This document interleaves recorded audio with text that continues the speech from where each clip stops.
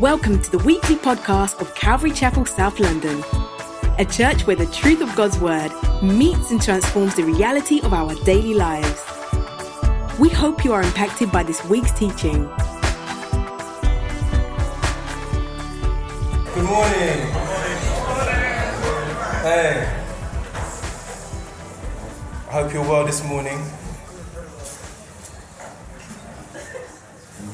It is a privilege to be among you. It's also a privilege to be able to share from the Word.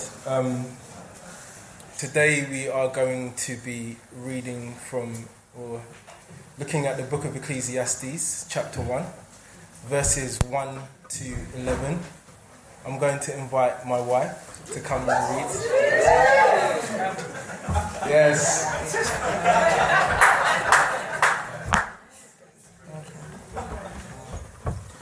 The word of the preacher, the son of David, king in Jerusalem. Vanity of vanities, says the preacher. Vanity of vanities, all is vanity.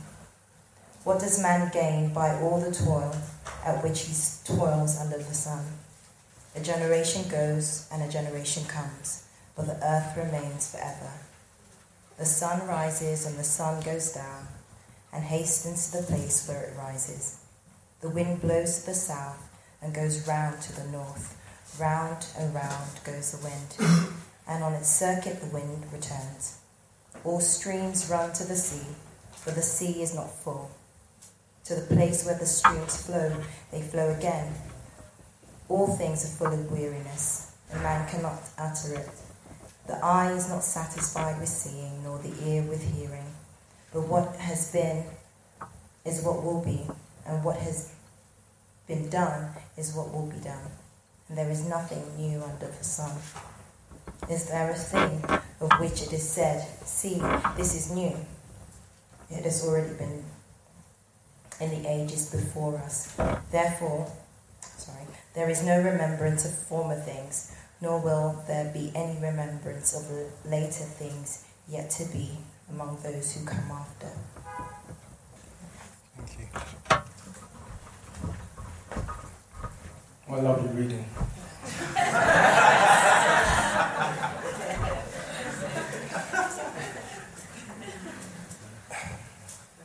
So I was really sad to hear of the death of Robin Williams.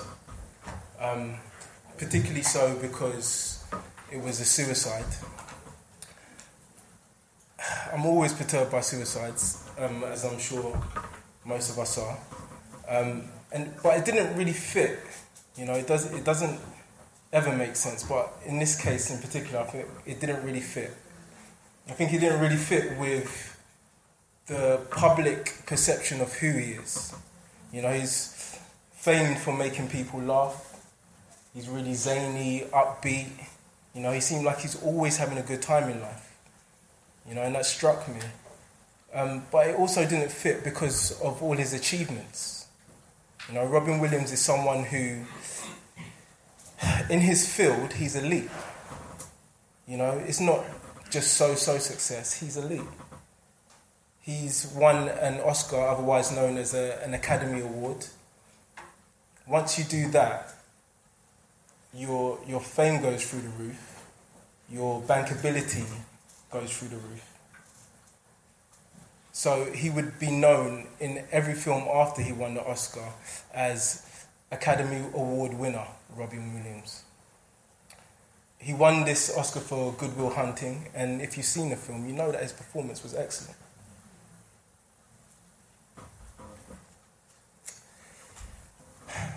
At the time of his death, it was revealed that he was in the early stages of Parkinson's.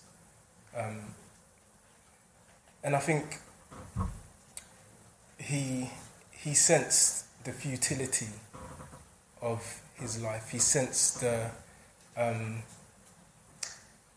meaninglessness of all the things he'd achieved with respect to Parkinson's. Now, even still, we say things like, you know, he had a young child, maybe about 3 or 4. He had a wife. He had other children who doted on him. He had so much to see and to live for.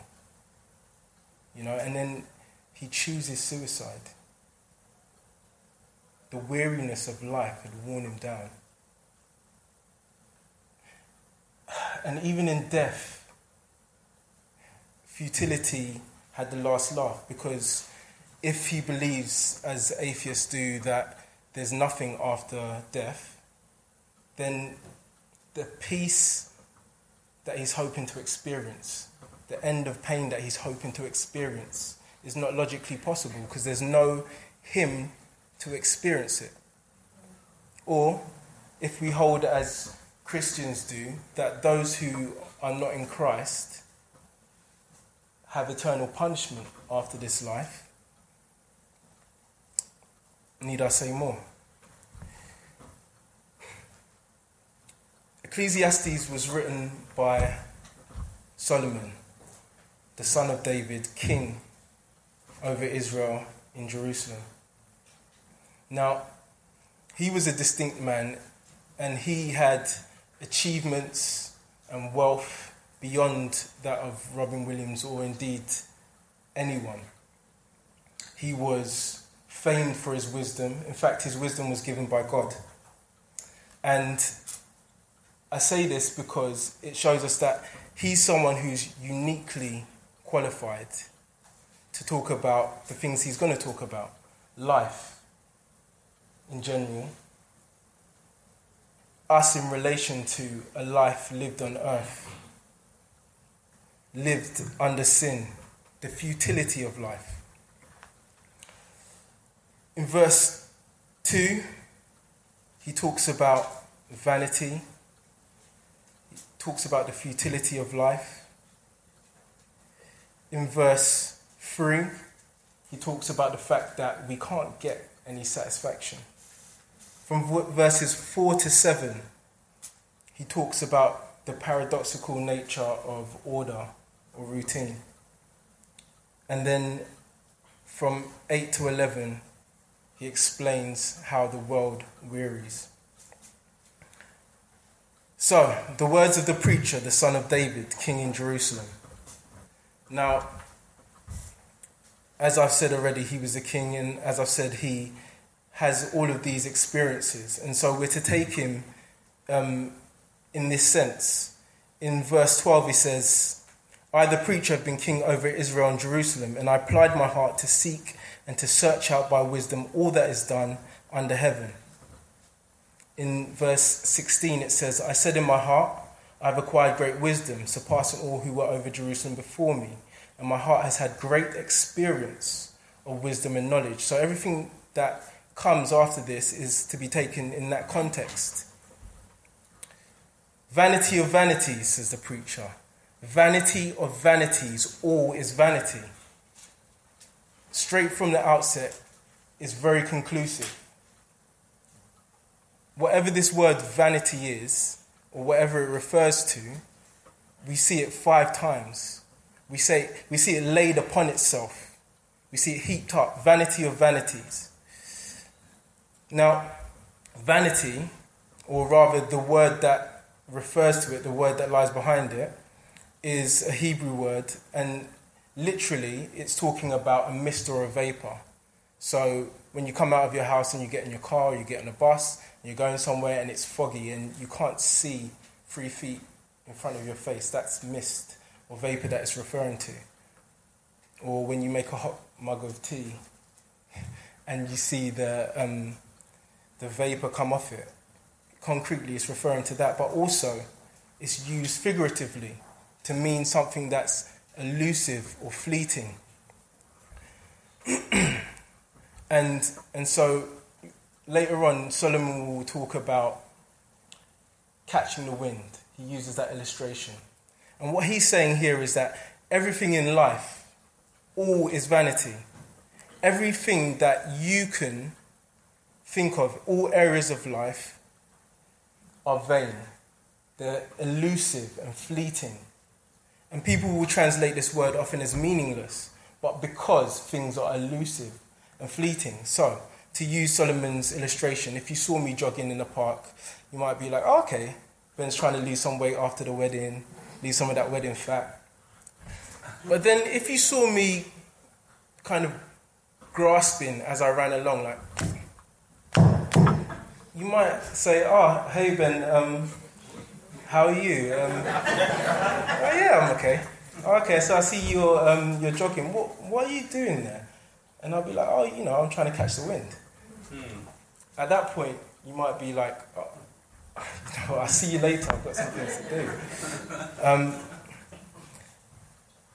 And you would recognise that what I'm doing is foolish, it's futile. I can't catch the wind. More so, it's meaningless, it's purposeless. What am I doing? Well, I can't stress strongly enough that this is what Solomon is talking about when he's referring to all of life. There's no aspect of life that it doesn't touch. So it may not be necessarily intensive, so it may not be, everything is meaningless, but it's extensive because it reaches everything. So, for example, by way of example, it may be your relationship with your parents, or your children, or your spouse. It may be work. It may be anything to which you can refer. All is vanity. And I think we feel this, in life. It's something that we recognize, something that resonates with us. It's an issue. And there's a reason for this. And if you turn to Romans 8, verse 20, we will explore that reason.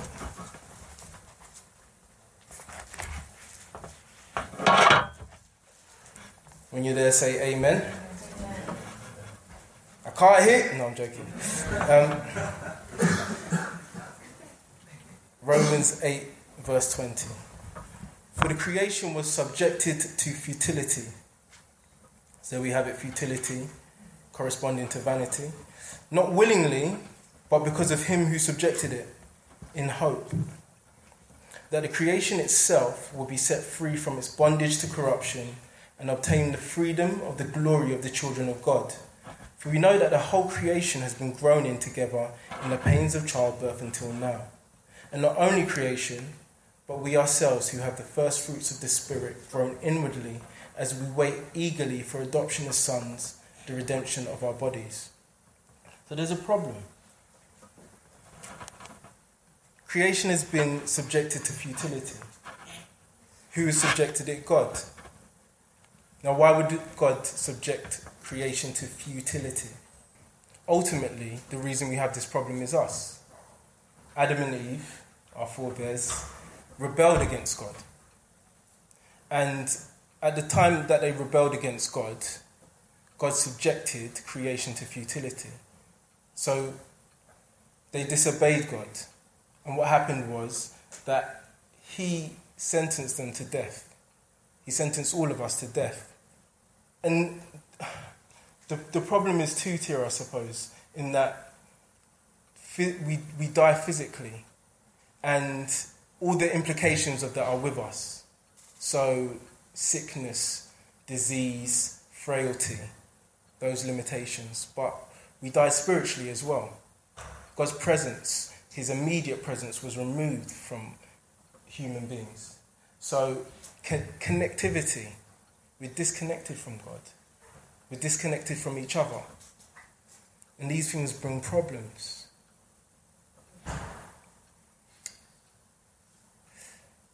Verse 3, it says, what does a man gain by all the toil at which he toils under the sun? And again, Solomon is highlighting actually that we're human. There's a very real problem of death. There's a very real problem of death. If you're someone who takes pride in what they do, you have a limited time to do it. If you have dreams and aspirations, you have a limited time in which to bring them into fruition. Solomon goes on to say in Ecclesiastes that if you establish something, if you have something that's worth passing on, who knows what the person who comes after you will do with it? It may be your own children who ruin your life's work or your principles. It may be your grandchildren or great-grandchildren. The implication is that there's nothing to be gained, or nothing much to be gained, of all the toil at which we toil under the sun. In chapter 2, he even goes on to test this assumption. He says, I will test by pleasure.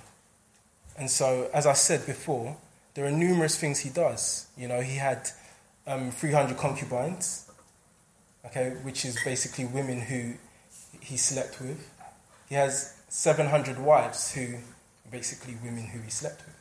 And he had building projects never seen before. He was like a record breaker, a history maker, visionary. You know, there was a time of prosperity which wasn't seen in Israel before him, and wasn't seen after, actually. He had male and female servants. You know, these people born into his house, even though they would have seen prosperity outside, actually their lives were changed by being in the king's court. And who knew what opportunity they would have, you know, and their family would have. He does all these things. He even says that he withheld no pleasure from his heart. He had a good time. And at the end of it all, he doesn't say, that was all rubbish. Solomon enjoyed himself very much. But what he says is, upon reflection, I didn't gain anything from it. There was nothing I took away from this. And if we look at Ecclesiastes in chapter 2 and 3 and 5, there's this question of gain. This question of gain. Ultimately, what do I gain? Even when I'm enjoying myself, what's the lasting gain? What do I take away? So he's saying that ultimately, there's a problem with satisfaction. We all have desires, and we're seeking to fulfill those desires.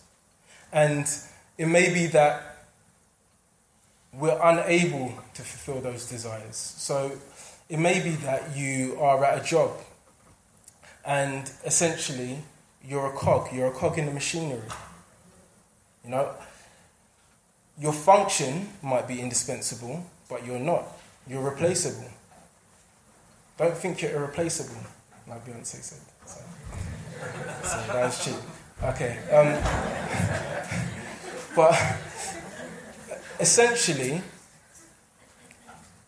when you go, no one's really going to remember you or care. Okay? When it may be that actually you do fulfill your desires. But once you've fulfilled them, you're like, oh, okay. What's next? What do I do next? I've done that. And we'll come on to that later, a little later. So what he's saying essentially is that the problem with life is that we're not satisfied. And we all feel this. We all feel this. I don't want life to be this way. And then he goes on to talk about the problem or the paradox of order. He says, the sun rises, a generation goes and a generation comes, but the earth remains forever. The sun rises and the sun goes down and hastens to the place where it rises. The wind blows to the south and goes to the north. Round and round goes the wind, and on its circuits the wind returns. All streams run to the sea, but the sea is not full. To the place where the streams flow, there they flow again. So we see this picture of order and routine. And we recognize that order and routine hold the world together. Without order and routine, there'd be chaos. So imagine you woke up next week and it was night. There was no sun. The whole week there was night. It would plunge the world into chaos, you know, let alone just the minor things, trivial things. If you went to work and people decided that they were going to sit in different places, there'd be fights. Or if people decided that actually I'm not going to go to the job that I do, you know, if, for example, doctors decided that actually we want to deliver the mail today. You know, without order, without routine, things are an issue. But what Solomon's trying to highlight also is that there's a paradox, because order and routine trap us in boredom. So Monday, people say, oh gosh, it's Monday again. I hate Mondays. You know, and whether child or adult alike. You know, if you're a child, you go to school, you go to class, and it's like, okay, maths, and then I've got PE, and then I've got... And it's the same thing again and again and again. You go to work, it's the same people, they make the same jokes. You're sick of those jokes. Goodness. It's the same route, it's the same people you see en route, the same people listening to the same music and being rude in the same way, pushing onto the train. And it's so wearisome, it's tiring. And he says this in verse 8. All things are full of weariness, a man cannot utter it. The eye is not satisfied with seeing, nor the ear filled with hearing. What has been is what will be, and what has been done is what will be done. And there is nothing new under the sun. Excuse me. Is there a thing of which it is said, see, this is new? It has been already in the age before us. There is no remembrance of former things, nor will there be any remembrance of later things yet to be among those who come after. And so, looking at verse 8, he's saying, look, this is wearying. It's not just boring, it wears us down. You know, like right now, my bones, like I might look young. But right now my bones, oh my goodness, wear and tear. And life is like that. It's like that on our spirits. It's like that mentally and emotionally. It's wearying and it's draining. And I know we all know what that's like. We all know what that's like. And he's saying, part of the problem is that we're just going through this life that's a circuit. It's like a conveyor belt. We're just going round and round on the same thing. And that meaning, that purpose that we're hoping to connect with, those people that we're hoping to be able to connect with, it's not happening. I spoke earlier about parents, you know, as much as you want to love your parents, they get on your nerves, right? As much as you want to love your children, they're disobedient, right? As much as you want to connect with your friends, maybe they don't have time for you when you have time for them. Maybe it's vice versa. We struggle to connect with life. You know, there is this sense, and I think you see it in even popular culture, like The Matrix. You know, there's this sense that there's a life beyond life. You know, we're not connecting with it. So, he says, is there a thing of which it is said, see, this is new? It's been already. And he's not saying like, oh, okay, well, there's nothing that's new or novel. So, for example, I'm sure there weren't Samsung phones or TVs in Solomon's day, you know, and I'm sure that other technology has moved on greatly. But what he's saying is that actually, though the medium through which we do things changes, the nature doesn't. So we have a TV or a stereo, and yet we're seeking entertainment. We might be seeking comfort. We might be seeking, fulfillment, some kind of thrill. And yet, in Solomon's day, they did the same. The mediums were different, but their aim was the same. And he says, there's no remembrance of former things, nor will there be any remembrance of later things yet to be among those who came after.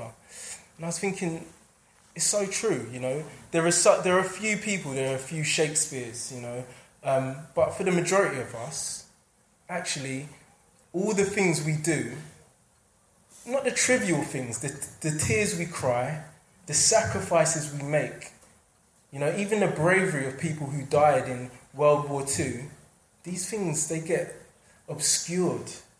You know, I wonder if the generation after us and the generation after them will truly be able to understand what it means to have to face the threat of someone like Hitler and decide that actually I'm going to go to war and I may not come back.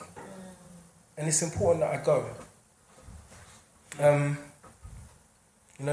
There will be no remembrance of later things yet to be among those who come after. And it's a picture of life that I think we can all understand. We all feel, it is wearying, and the issue is gain. Essentially, we desire life to be a certain way, and it's not. It's just not. And in preparing this, I spoke with a few people, and it's quite like, Ben, you know what? Yes, it's an issue that needs to be touched on, but it's a bit depressing, man. Like, you're highlighting all these problems and all of these issues, but what's the answer? And so I want to take us first back up to verse 3, where he raises the question of what does a man gain by all his toil? How do we gain? And I want to take us first to 1 Timothy chapter 6. I can find it myself.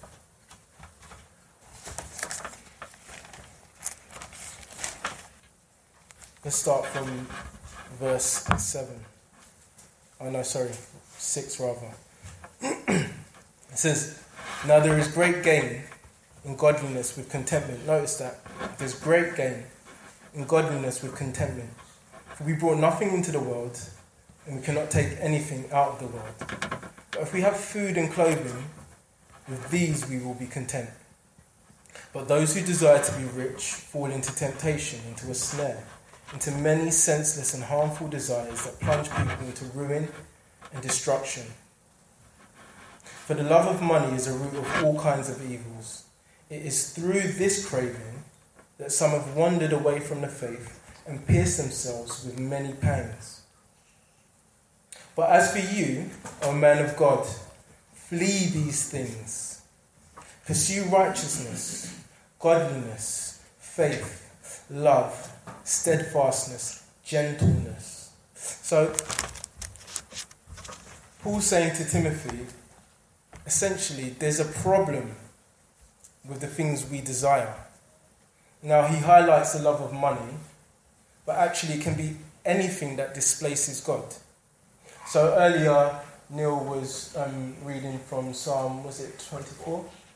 And he prayed, that we wouldn't be idolatrous. He prayed that we wouldn't replace God. And I think often we can look at things and say, oh, that's an idol. We can identify our idols. And we're quite astute in that way. And so we say, okay, well, that's an idol. I'll put it to the side and I'll worship God.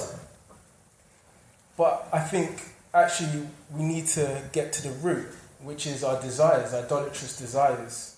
Quite often we don't look at what is causing us to be idolaters, which is our hearts. What do we desire? So my wife and I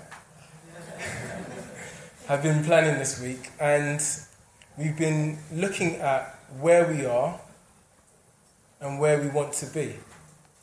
And part of that is looking at our relationship with God. And there's something, you see how inconsistent you can be as a human being when you begin to examine your heart.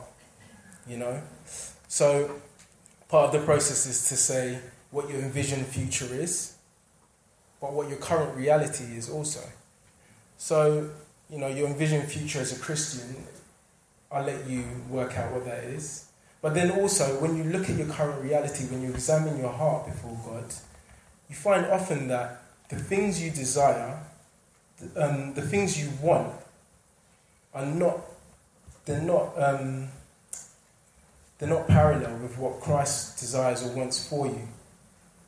You know, even your values, your ways about going about things, they're not consistent with what Christ desires for you. And I guarantee you that if you do not hold up a magnifying glass to your desires in an honest way,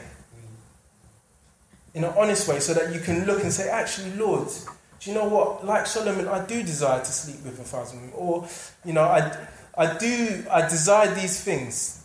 I desire to be the best, no matter what the cost. I desire to fit in. It doesn't, even if I compromise your values. If we're not honest and hold up a magnifying glass to our desires and to our life, we will continue to behave in ways that are not consistent with our faith. And as Christians who have been redeemed, we will be unhappy. We will be weary. We will be joyless. He goes on to say in verse 10 again, is there a thing of which it is said, see, this is new? And again, as I said, it's a claim that there's nothing unique. There's nothing unique. And the fact is, there is one thing of which we can say, before this, there was nothing like it. And after this, there's been nothing like it. And that was the fact that God came as a man into human history, lived a perfect life, and died a perfect death to reconcile us, all those who would come, to Father God. Now, I was listening to Tim in worship today and I was so blessed, and I thought, do you know what? We have a choice. We have a choice to believe in ourselves, or we have a choice to believe in Christ. If you're a sinner here today, you have the choice to believe that you're not good enough, or that you can solve issues by yourself, or you have the choice to believe that Christ, in his perfection, did it, that he absolved you of all your sin, that he made it possible for you to have human connections. You have the opportunity right now to spend some time with your brother and love him or her. We have this opportunity to have marriages and relationships that work. We have this opportunity to honor God in our work. We have the opportunity to be joyful. When I hear of the tragedy of the cross, in all its pain and anguish and all the suffering that Christ that he endured, I rejoice. I rejoice because that's a victory. That's a victory. He chose to lay down his life and no one took it from him. What I want us to do, what I challenge all of you to do, myself included, as you know, I've been doing it, is to go away this week and in a determined fashion, whether with your spouse or with your friends, whether in community group, but in intense and intentional way, is to write down your envisioned future, write down your desires, and write down your current reality. Examine your hearts, but in a formal way, not in a formal way, and speak to your prayer partners about it. Read the word concerning it. Last of all, in Matthew 11.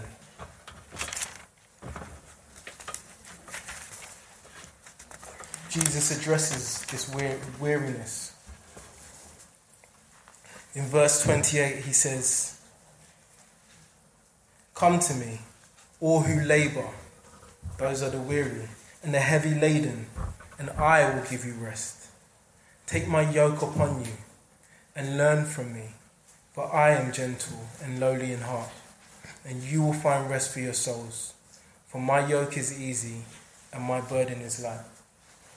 Now, that list in Timothy is not a list that it's not characteristics that we can generate in and of ourselves. These are the characteristics of Jesus. Only Jesus is righteous, truly gentle in all circumstances, and steadfast. And what we need to do is come to him as Lord of our lives, giving up those desires that are incompatible with a faith in him. For his yoke is easy and his burden is light. I'm going to pray. Heavenly Father, Lord God, I thank you that Jesus Christ is the answer. Lord, I thank you that he reconciles us to you. I thank you that he reconciles us to each other, Lord. And I pray that we would take the opportunity to examine our hearts and examine what we seek, examine what we pursue, Lord God. I pray that we would see that there's lasting gain in seeking after your kingdom and the things that matter to you. Father God, I thank you that Christ has afforded us this opportunity. Lord God, let all things be done for your glory. In Jesus' name I pray. Amen.